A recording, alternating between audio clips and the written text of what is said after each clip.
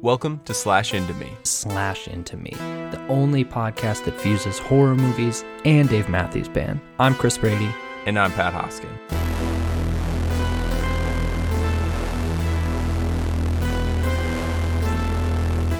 Today, we're going to be talking about the 1981 Rick Rosenthal film, Halloween 2.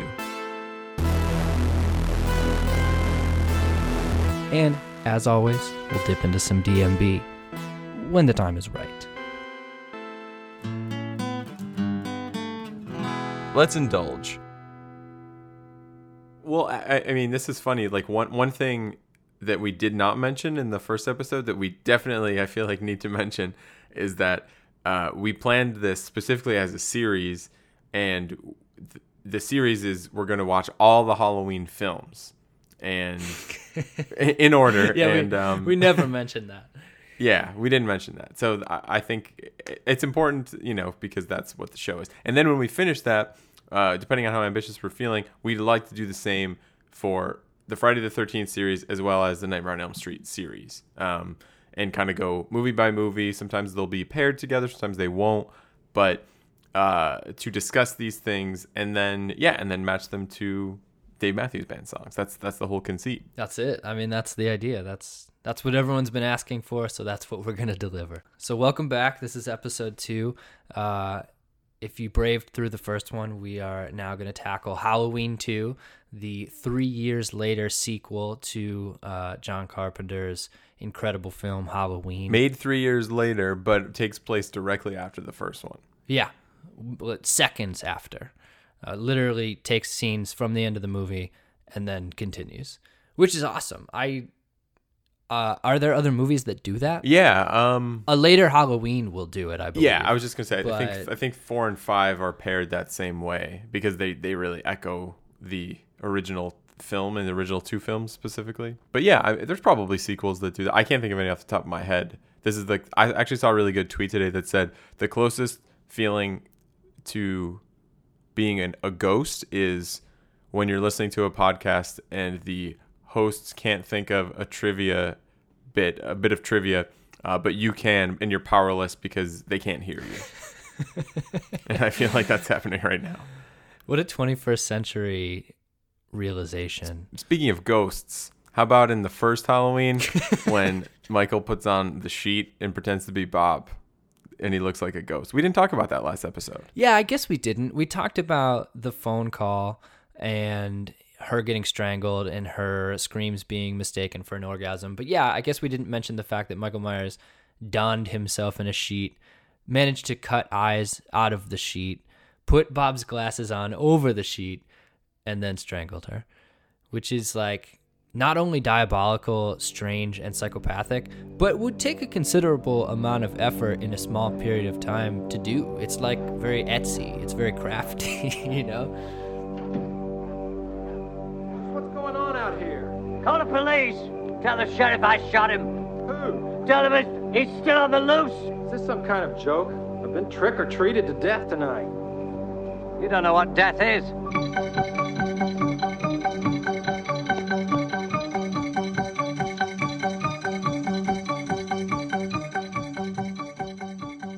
But so one of the first things that I'm glad that we kind of segued into that, because one of the first things I wanted to bring up was how in Halloween 2, which just a quick stat sheet, was released in 1981.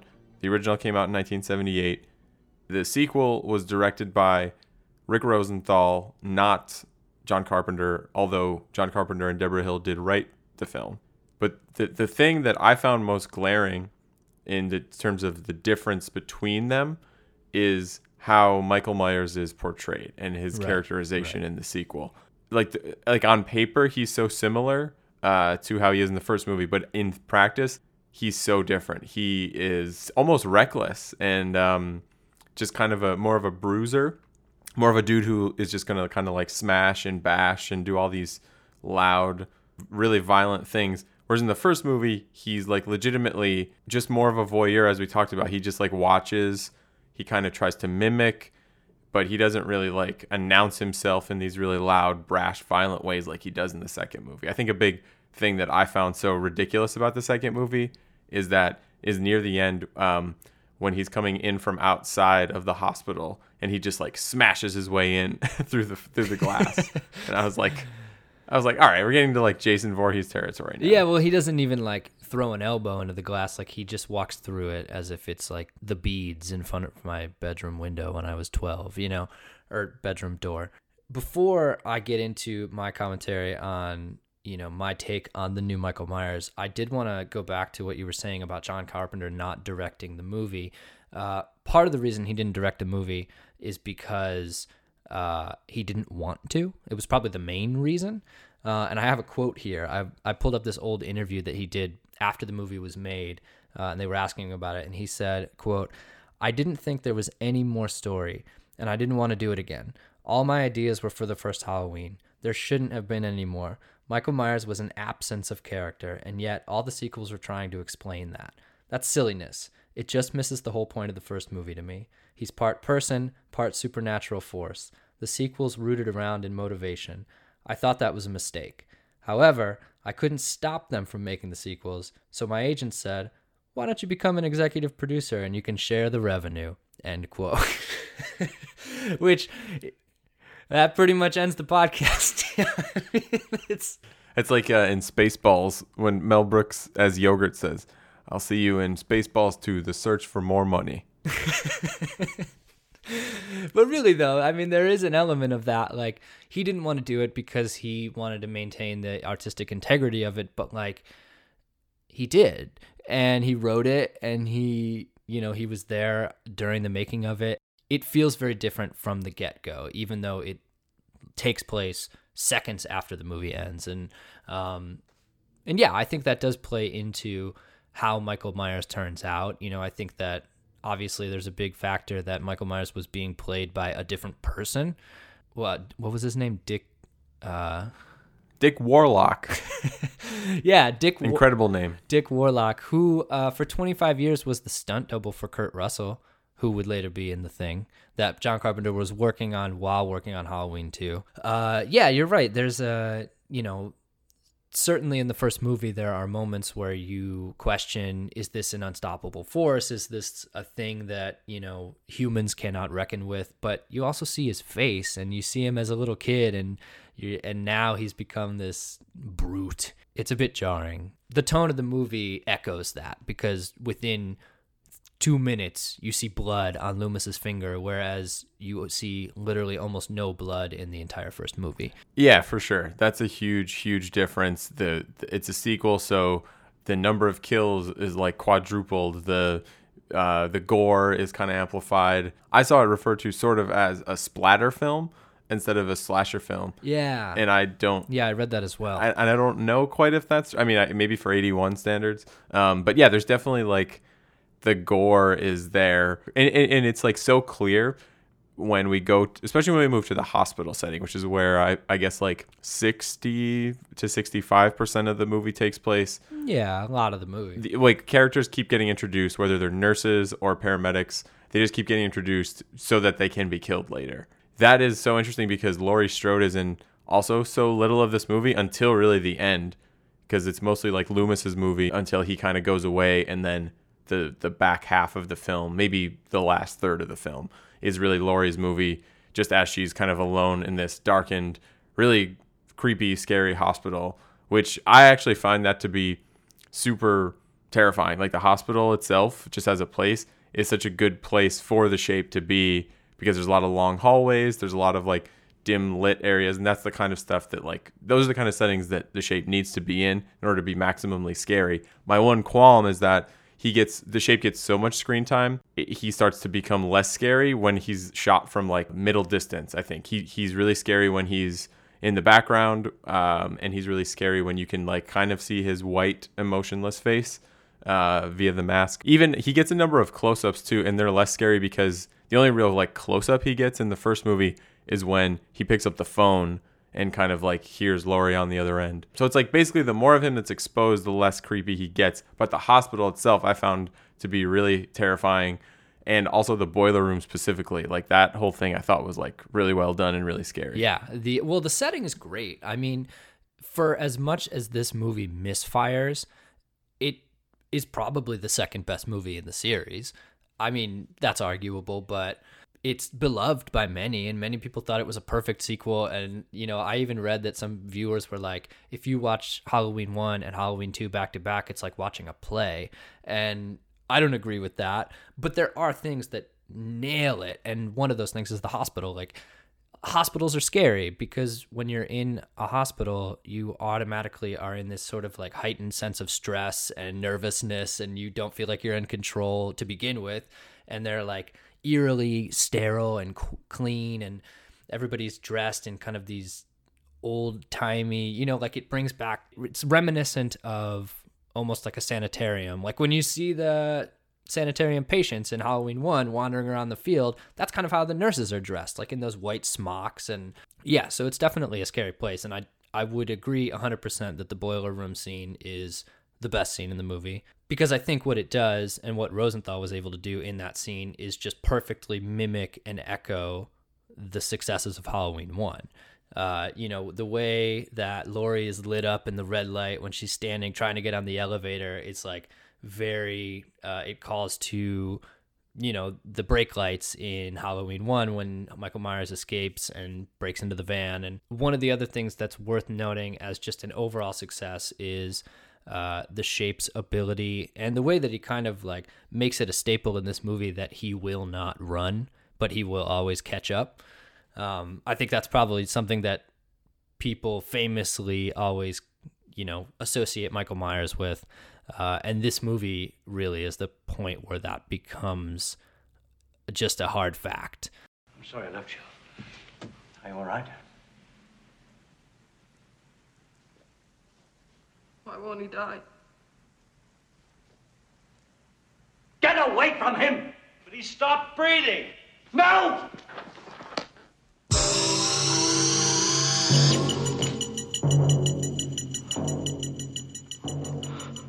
So in the first movie, it ends with him being shot 6 times and then still escaping. But you don't necessarily see him escape. You just see the ground that he was lying on moments before now empty. And that's so creepy because you don't know how. It's full of mystery. How did he get away? Is he dead? What's going on? But then in this movie, he legitimately gets shot like a bunch more times, including in the eyes. And like, and he's still okay. And like that becomes a little problematic, I think, for me but I mean, it's kind of the nature of the genre. Something that I don't think gets talked about enough is when he scalds the one hot nurse to death in the hydrotherapy tub.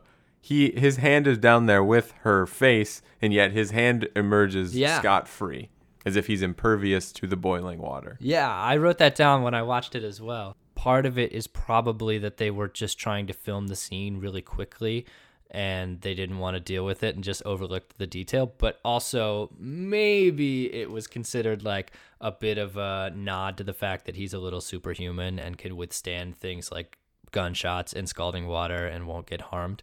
I don't know that I really buy that, but it's interesting because you were talking about the hospital, and I just was watching an old interview where they said that filming there was really difficult because it was a hospital. It's in Pasadena, California, but it was vacant at the time and unused, and so they were able to use the whole building, but it was really close to an airport, and like every 5 to 10 minutes there were massive amount of planes flying over. And it would ruin all the shots because you could just hear these planes. And so they had someone stationed on the roof of the building with a walkie-talkie telling them when there was a break in plane activity so that they could quickly shoot a scene. And so I think little things like that, you know, maybe they're oversights on Rosenthal's part, but maybe it was just a logistic thing too. And the movie was way more expensive than the first movie because of the success of the first movie, which was essentially made on a shoestring budget of like $300,000 roughly, which made a lot more money than that. So then the second one was able to be made for, I think, $2.5 million, which is a lot of money. That's a huge increase. Part of that is due to the producer who we did not mention last episode, regrettably, who we did mention Irwin Yablans, but we did not mention Mustafa Akkad, right, who is hugely responsible and important in the Halloween franchise. His money that he contributed in his being a financier led to this massive increase. And then, yeah, you do get, we get more kills. We get a cooler location to film. One thing that's interesting is that to keep the details so precise to the first one, they had Jamie Lee Curtis wear a wig because her hair had changed. Yeah, she'd cut her hair down. She kind of looked like she was in like The Police or something. Right. It was a very early 80s, like new wave thing. And then they were able to track down the original mask, which I think Nick Castle had. And they were like, okay, cool. This is great. We got the same mask. Although it definitely fits Dick Warlock differently. Yeah. Well, so Castle had it obviously during the filming of Halloween 1. And when he would be off screen, he would just shove the mask in his back pocket. And that caused it to like deteriorate a little bit. And then in between the 3 years, for most of the time between the two movies, it stayed under Deborah Hill's bed. And she, I guess, was a heavy smoker. And so when they pulled it out, it had yellowed a little bit because of the cigarette smoke. And yeah, Warlock is a different guy than Castle and kind of a broader head or whatever. And so it fit him a little differently. So it looked different, which I liked. I mean, I know it's supposed to be immediately after, but it was kind of cool that it had a little bit of a different look. Yeah, and it definitely has a slightly different look, but you can tell it's the same mask, whereas like pretty famously the rest of the films in the franchise have they struggle so hard with getting the mask right, because if you're trying to recreate something that was not like intentionally created really necessarily, it's just going to be terrible to do. And some of the upcoming films, and we'll talk about this when we get there, but have like legitimately laughable masks. So that's going to be fun. Amazing. And the reason that they had to do that is because at the end of the filming of Halloween 2, Warlock was like, hey, are you guys going to use this mask? Like, I would kind of like to keep it. And they were like, nope, we're not going to film any more movies with Michael Myers. He's done forever. And so he took the mask, he took the jumpsuit, he took the scalpel, and he just took him home. How do you feel about the scalpel, by the way? I mean, his main weapon in this movie is a fucking surgical scalpel. There's the scene in the early part of the movie where he sneaks into the old people's house, which is a nice scene. I think it's good. And he takes the knife off the counter, and you see like another gratuitous Coke flash. Yeah, and so you think, okay, the rest of the movie he's going to have a knife, and then he goes on to kill in like very creative ways, which is strange. I'm getting to the scalpel, I guess. It's strange that he kills in such creative ways, but it kind of sets the tone for a lot of movies. I mean, slasher movies at that point were doing that too. Friday the 13th was doing it, and many movies had done that before, but like it seemed like a very clear indication that the creators of this movie were like, okay, we're going to join the ranks of the rest of these movies. He's not just going to stalk in the shadows with a knife. He's going to like kill a security guard with the sharp end of a hammer, or he's going to drain all the blood out of a woman through an IV. Yeah, that again, so much time. It just takes so much time. There's a few moments in this movie where I legitimately laughed out loud.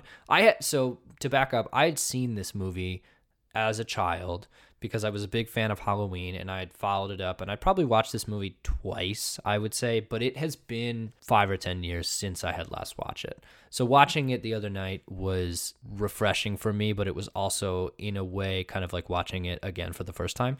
And there's some scenes where I couldn't help but laugh out loud. And one of them comes early on when I was just mentioning when the Shape, Michael Myers, creeps into these old people's house, takes the knife, and then you hear the old woman scream, and then immediately it cuts to a teenage girl on the phone with her friend, and she says, oh, he probably got angry and just started beating his wife. No big deal. Right. Why? Right. Why is that in there? Why does that happen? Like that? Yeah. There's kind of like weird moments of casual cruelty. One of the other ones being when the Michael Myers lookalike gets chased into the street by a gun brandishing Loomis, hit by a car, and immediately incinerated against a van, like a TV van. So this is probably my favorite like fun sort of Easter egg fact about Halloween 2. I don't know if you caught this. The kid who they eventually figure out was the kid who got incinerated against that van was Ben Tramer. And Ben Tramer in Halloween 1 is the one that Laurie is being laughed at because she wants to go to the dance with him. So Oh, Jesus Christ. yeah, right? Which is like kind of, if you're a big fan, you're like, oh, that's cool. But then you think about it for a second and you're like, oh, God. Yeah, Ben Tramer really gets the shit end of the stick there. Yeah, he sure does. And nobody's worried about it. Yeah, they all leave immediately. There are children and parents out in the street. A boy gets smashed between two vehicles, lit on fire, and it dies instantly. And they're like, well, I think we got him. And then, but then they all leave because, and like, just leave. yeah, like Loomis killed It would be the most kid. traumatic, horrible experience to witness. Also, Loomis really hams it up in this movie in a way that he didn't really. He's actually like fairly reserved in the first one. Like he's pretty stoic and he delivers most of his lines with not like he's kind of hamming it up. And then in this one, it's like wow, like chef's kiss. Like he can really turn it on, and when he turns it on, it's really fun. Oh, it's so fun. And like actors who were on set would say Pleasance was really serious about it. Like everybody was a little bit worried because, as we mentioned in the last episode, he was an established actor and he was sort of like the draw to movie one. They paid a lot of money to have him in there so that people could have a name and a face that they recognized. And everybody was a little bit worried that he was going to approach, especially the sequel, as something that was a bit beneath him, but just kind of like means to a paycheck. But he was really serious about it. And he would spend like all his time in his trailer, just like rehearsing his lines. And then when he came out onto set, he was really, strict about everybody. Just, he knew everybody's lines. He knew his lines. And he just like, it was very businesslike for him. As you said before, there are some people who think that if you watch the first film and this film back to back, it kind of seems like Act 1 and Act 2 of the same play. That might be true. I don't know. I've never watched them back to back, but if that is true, then I think Halloween 2 would be like the second act when at intermission everybody just started doing rails of coke. The music is really keyed up in new ways in this one with like new synths, and it's like a sharper kind of like grittier sound. Loomis is kind of, like we said, he's a little bit more unhinged in this one. Michael Myers is a little different. I felt a little pandered to at a certain point because like some of the real terror of the first film comes from the silence and from the fact that as John Carpenter said in that quote, he was the absence of character. Whereas if you pair these like really sharp, like kind of things with everything little thing he does, then they start to be less about him and way more about like, gotcha. Right. And like you can legitimately feel involved in a scare where a weird shape sits up in your bedroom and like comes after you, but you can't quite get as involved when you're watching a hypodermic needle get inserted into someone's eyeball. Like there's just something about that that's like very Hollywood and also, like it's worth being said that we're watching this as people in 2018 who have seen decades worth of horror movies. It's important to note that, but at the same time, like it's gratuitous. Like there's no way about it. Dr. Loomis, please listen to me. There's a file on Michael Myers that nobody knew about. I've seen everything. No, it was hidden, sealed by the court after his parents were killed. Now, after the governor heard what happened tonight, he authorized Dr. Rogers to open it. What file? It isn't fair. They should have allowed you to examine everything. That girl, that Strode girl, that's Michael Myers' sister. She was born 2 years before he was committed. 2 years after, his parents died and she was adopted by the Strodes. They requested that the records be sealed in order to protect the family. Jesus, don't you see what he's doing here in Haddonfield? He killed one sister 15 years ago. Now he's trying to kill the other. When I was a kid, I remember watching this on TV. I think Sci-Fi used to play it quite a bit. I'm sure you came across this as well, like in reading about the film, but there's actually like some alternate scenes that get showed in the TV cut. Some of them are kind of wild. Like there's one where apparently it's a flashback to 1963, shortly after Michael had been locked up in this mental facility, and Loomis comes in and just kind of stands there for a second, and Michael is staring out the window kind of in this blank, expressionless way that Loomis characterizes in the first film. And he just says, "You fooled them, haven't you, Michael? But you haven't fooled me." And then, like, that's the whole scene. And like on some level, I remember that. And on some level, I also remember the school scene where, where Loomis and the police go to the elementary school that Michael has apparently broken into, written this Celtic word in blood on the chalkboard, and stabbed a knife through a crayon drawing of a family through the sister specifically. And I remember thinking that one of those was a dream or something, because it just seems so crazy out of character for the movie. But it turns out that the school scene is very much true, and it ends up leading to like this kind of canon defining scene in Halloween 2 that ends up like changing the trajectory of what would be the rest of the series, which is the huge reveal that Laurie Strode is Michael Myers' sister. Dun, dun, dun. We have arrived. I mean, that changes everything, right?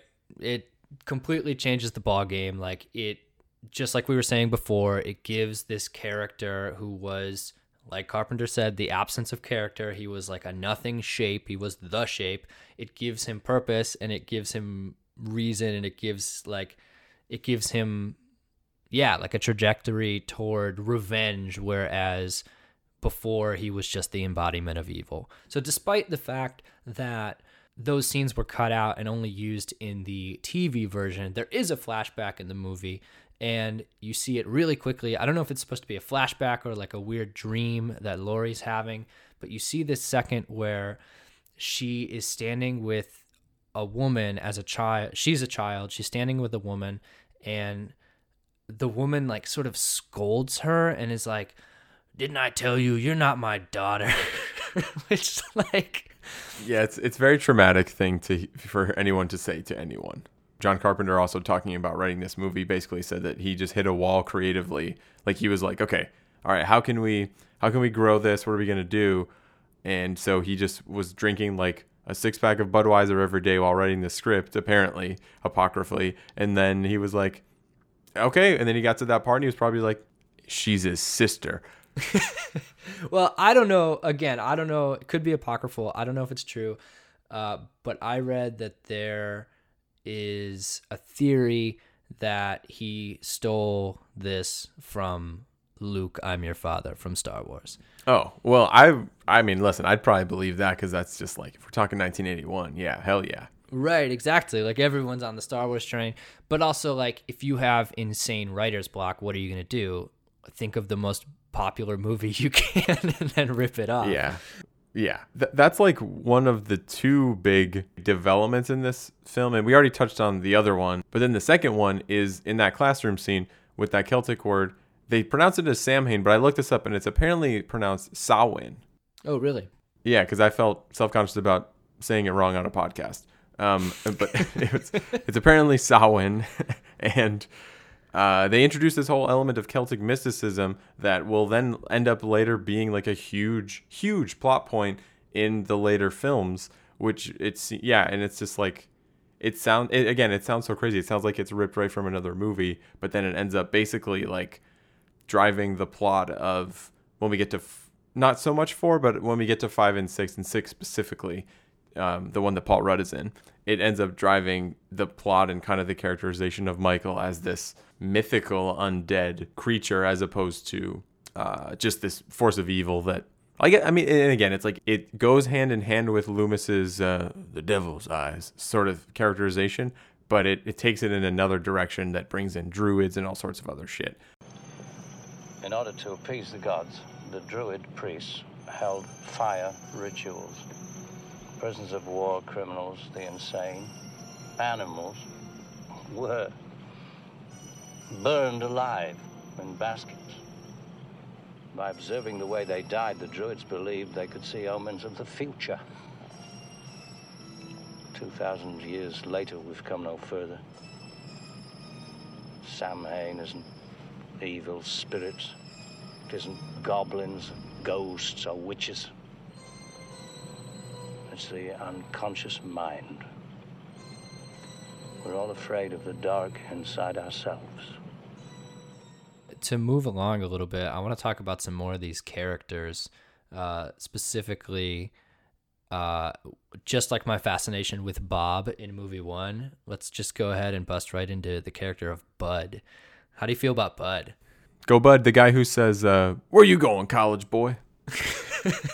Well, that sounded kind of Southern, but, you know, he does say that. Maybe the best line in the movie, Amazing Grace, come sit on my face. Can we agree on that?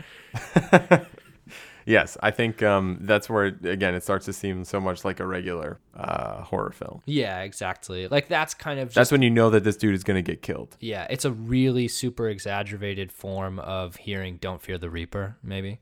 You know, like takes you into the real world, makes you laugh a little bit. Speaking of the music specifically, something that this movie does incredibly well is it uses the song Mr. Sandman by the Chordettes. Yeah, I was going to ask you about that. What is your take on that? I love it, first of all. So the movie opens and closes with Mr. Sandman, which is kind of strange because that song and the idea behind that song feels like it's almost more fitting for Nightmare on Elm Street, which didn't exist yet, but it brings about this imagery of like dreams and sleep. And, you know, in the movie, there's that moment where Laurie's like, don't put me to sleep. And you're like, am I watching, is Freddy Krueger going to come out? Like, but, yeah. And the boiler room at the hospital too. But I love that. I mean, I think that's something that horror movies continue to do is they take something that in pop culture is just like the most seemingly innocent and cute thing that can be imagined, and then they make it strange because of the setting that you hear it in. It reminded me of, did you ever watch the movie Jeepers Creepers? Oh, dude, I was literally just going to bring that up because I think that's exactly what it reminded me of too. Yeah, like taking a very sweet, saccharine seeming, like I think 50s, 60s pop song and pairing it with something that's pretty sinister. Yeah, it's very, very Jeepers Creepers-y. So moving on to different characters, something that obviously needs mentioning, Dana Carvey. Dana Carvey shows up in Halloween 2. He's the guy with the blue hat, right? Who's with the news crew. Yeah, he does not have a line. It's the first movie he was ever in. And the woman just tells him to go get a statement. And if he can't get a statement, to get a statement anyway. And then he runs away and he's never in it again. I thought I heard that he There are did two have jokes a that line. can be I made thought about Dana I thought Carvey, after she says that to him, he goes, being in Halloween 2. One of them is Turtle, because that's the joke that anybody can make about Dana Carvey in any situation. But the other one is that it's his first collaboration with Mike Myers. Oh, see, and that's the better joke. The whole idea with this show is we're going movie by movie in the Halloween series, and then we'll conclude this portion of it with the brand new film, Halloween, that's coming out in 2018. Hits theaters October 19th. It's David Gordon Green is the director, penned with Danny McBride of all people, who is David Gordon Green's like pal. I mean, they've done a lot of stuff together. But with Jamie Lee Curtis reprising the role of Laurie Strode, which is notable for many reasons that we'll get into. Yeah.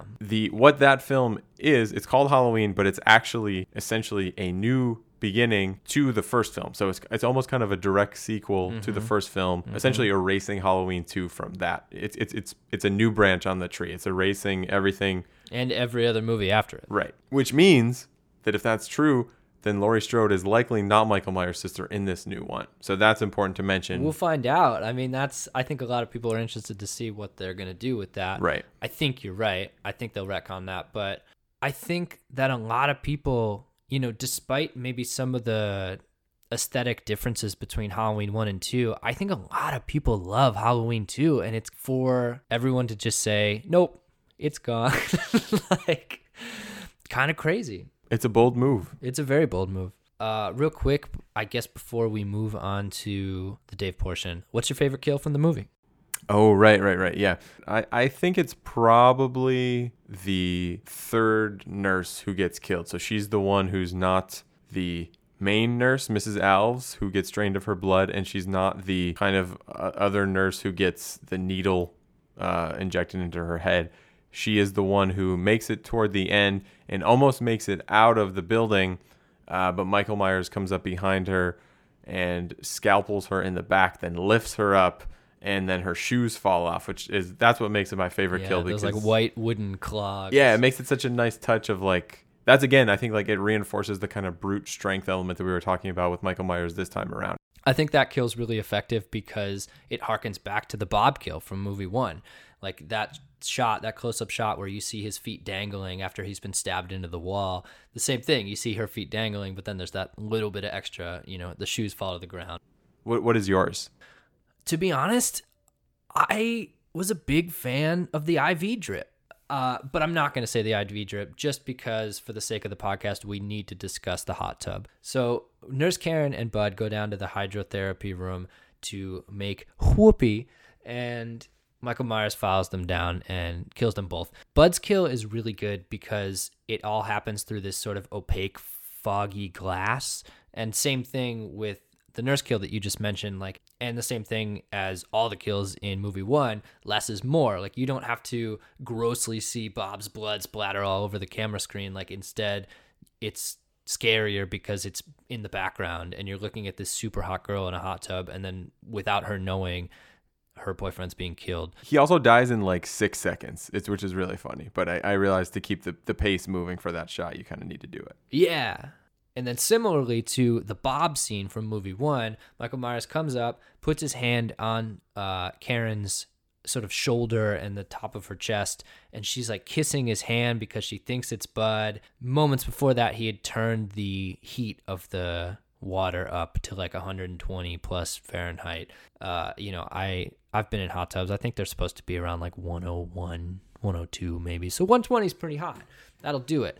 And then he dunks her head in and out of the hot tub, and her skin scalds off and peels off, and it kind of looks like when you open up a grapefruit and there's that sort of weird white matter that flakes away. That's what it looked like.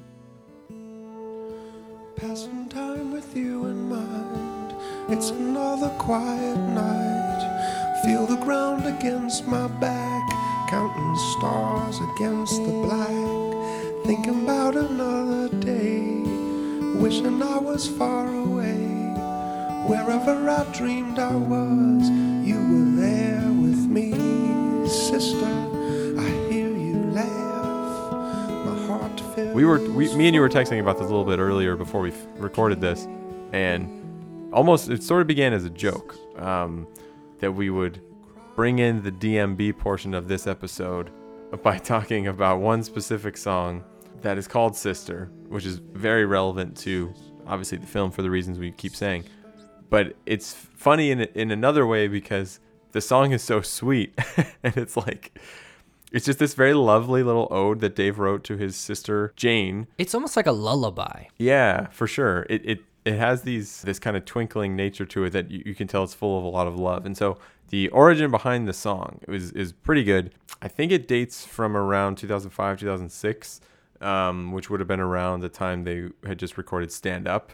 They recorded Stand Up with this guy, Mark Batson, who was a pretty hip-hop minded producer.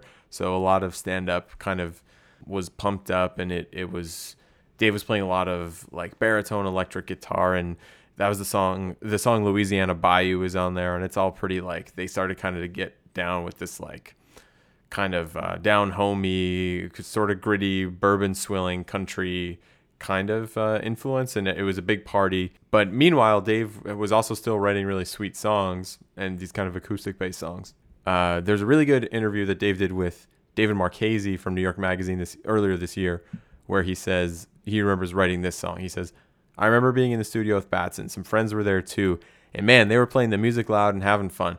But I left and I went into this little isolation booth, and I wrote what I think is one of the best songs I've ever written, which is a song called Sister. It's about my love of my little sister, a genuine thank you to the universe for making someone who knows me so well. After I wrote it, I went back to the party in the studio and said, do you guys mind if I record this song I've got? And I sang that little song about my sister, and after it was dead silence, then Batson said, damn, that shit was gangster. And I was like, that's a very nice thing to say. I think it was pretty gangster too. So, it's funny because it's just a sweet song, and it's all edge is removed. It's this very earnest song, an ode to his younger sister Jane, which I think is very, very beautiful. Or it's a terrifying song about his younger sister Laurie Strode. And I have some lyric examples here. I pulled up the lyrics and I highlighted a few lines. There's 3 in particular I want to read. The first one is, thinking about another day, wishing I was far away, whether they were dreams or worries, you were there with me. And so maybe that's a really nice song about his sister Jane, or maybe that's Michael Myers sitting in an insane asylum for 15 years, staring at a wall, imagining Halloween night when he wishes he was there with her. I do think this is where it gets problematic because Dave, growing up, had 2 sisters. He had Annie and he had Jane. Now, Jane is... Just like Michael did. Well, that's true. But the fucked up thing is that Annie was murdered by her husband. So I feel like, yeah. And then they dedicated. We should acknowledge that. they dedicated the first DMB album is Under the Table and Dreaming, and they dedicated it to Annie, who had been killed, pretty recently before that. And his sister Jane is, he's written songs about her before. There's a song called "The Song That Jane Likes," which is a really early song as well. So he's always had this really open and generous relationship with her in his songs. I think another song that could work in the DMB catalog is the song "Busted Stuff," because if you think about it, Michael Myers is running amok, he's breaking shit, he's stabbing people, he's leaving a trail of busted stuff, not least of which is the glass from the glass hospital door that he busts through on his way to kind of finish off his enemies. So I think, given the level of carnage and just mess. I mean, he really makes a mess when you think about it. He makes a mess at the elementary school, at the hospital. He makes a mess by immolating Ben Tramer, which is his fault sort of in a larger scheme, but it's more directly Loomis's fault. Leave a trail of busted stuff is that's Michael Myers, man. I do have one other lyric here. It says, playing like we used to play, our kingdom will never go away. Feeling you beating in my chest, I'll be dead without you. I mean, come on, how much darker does it get? Or alternatively, how much lighter? I mean, that sounds really nice. Yeah, it's a very nice song. Everybody should listen to it. We'll play a little bit of it here, but you should download the whole thing. One other thing that we didn't do last time, but that we were talking about doing for the remainder of the season is giving each movie a rating. Because if you guys are listening to us talk about it, you obviously are interested in what we have to say about it. So ultimately, you must be interested in what we overall think as a piece of film. And we talked about doing a pumpkin rating. Yeah, that was a total joke, though. You don't want to do a rating at all? Well, if we did, it wouldn't be a pumpkin rating. I can assure you of that. Oh, dude, I'm going to give you a Dave fact you don't know. So the first ever Dave EP, it had like 6 songs on it or something, like a lot of the classics, and then it had Song That Jane Likes or whatever. What's it called? Yeah, there's a song called Song That Jane Likes, yeah. No, but what's the EP called? You're talking about recently. Yeah. It's a gourd. No, it's not recent. No, the EP is called Recently. Oh, Recently, yeah. Yeah, it's called Recently, but...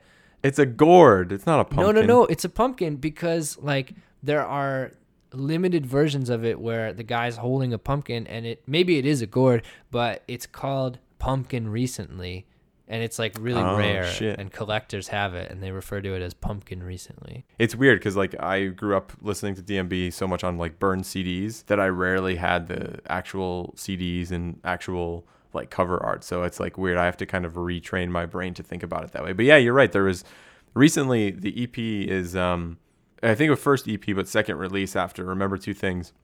But yeah, it's a great cover. There's an African American man with a pumpkin or a gourd, and then there's a lighter skinned woman. I think she's Caucasian, topless, but she's got her hands over her breasts, and it's part of it's a very artsy kind of photo. It's kind of funny to think of, like, paired with DMB, who kind of gets, categorized as bro rock or whatever. But the song Recently actually kind of discusses, it seems to be based on the lyrics, an interracial relationship. It's the chorus is like, people stare, and we just ignore them. What's the use? And anyway, so that's a pretty interesting fact.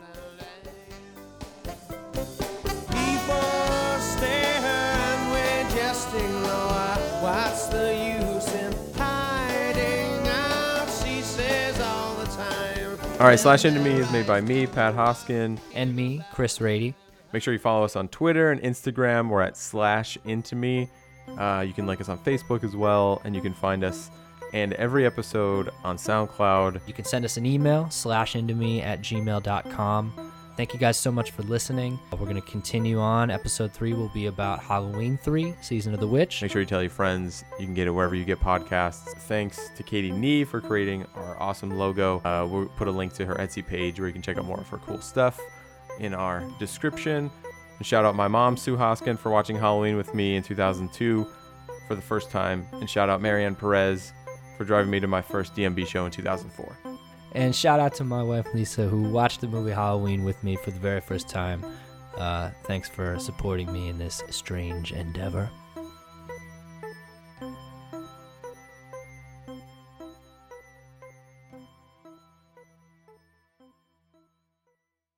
Yeah, you gotta go to bed, right?